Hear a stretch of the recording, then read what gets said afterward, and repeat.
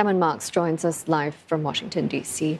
Simon, apart from Taiwan, what other issues are expected to feature on this agenda?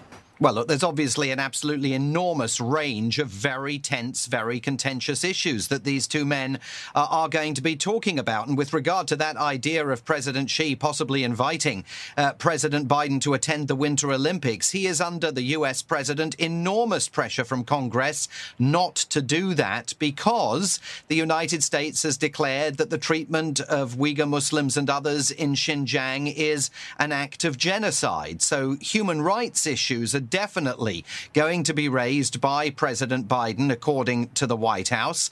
The president is likely to press President Xi also to be more cooperative and engage in fresh efforts to try and help the world understand the origins of the COVID-19 pandemic. The issue of cybersecurity is going to be on the agenda, with the United States eager to nip in the bud any hacking attacks that are occurring from Chinese soil or by Chinese-related interests. And then there's the issue of climate change, which only a week ago looked as though it was suddenly going to be somewhat productive in terms of the collaboration, the surprise announcement that was made at COP26 by US climate change czar John Kerry and his Chinese opposite number. But then suddenly over the weekend, China, of course, endorsed India's efforts to dilute the impact of the Glasgow Climate Pact. So it's going to be very interesting to see how President Biden addresses that during the course of this conversation.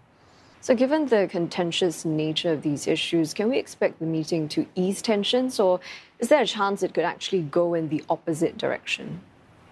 Well, it depends, of course, on the trajectory of the meeting itself and on exactly what is said and what issues come to dominate the conversation. I mean, White House officials have insisted for months now that there is no substitute for leader-level conversations between the United States and China as an opportunity not just to gain a better understanding of where the two countries respectively stand, but also as an opportunity to try and step back from this kind of day-to-day tennis match that seems to often be underway between Washington and Beijing on so many different fronts. So, no question that there's no substitute for leader-level conversation, but also analysts here argue there's no question that one conversation cannot come close to resolving all of the differences that exist. And that may be one reason why the White House has been telling reporters for days now there is no expectation of any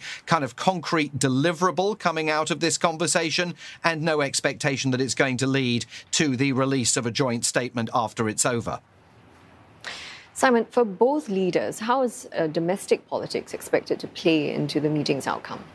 Well, I mean, they're in dramatically different situations. President Biden goes into this meeting with his approval rating here in the United States in free fall, down to 41% in the latest Washington Post ABC News poll that was published over the weekend. His vice president, Kamala Harris, is even more unpopular. Just 28% of voters approve of her handling of her role in the administration. President Xi, by contrast, saw his authority, of course, underscored and given a longer potential lease of life as a result of that plenum that was held by senior Chinese Communist Party figures in Beijing last week. And President Xi will be very aware that President Biden is heading into a new year here that has midterm elections at the end of it, that may see the president's Republican opponents recapturing majorities in both houses of Congress, which would absolutely hobble Joe Biden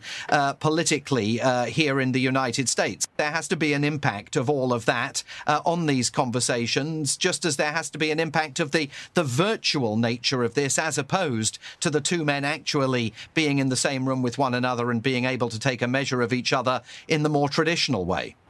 Thanks for that, Simon. That's Simon Marks in Washington, D.C.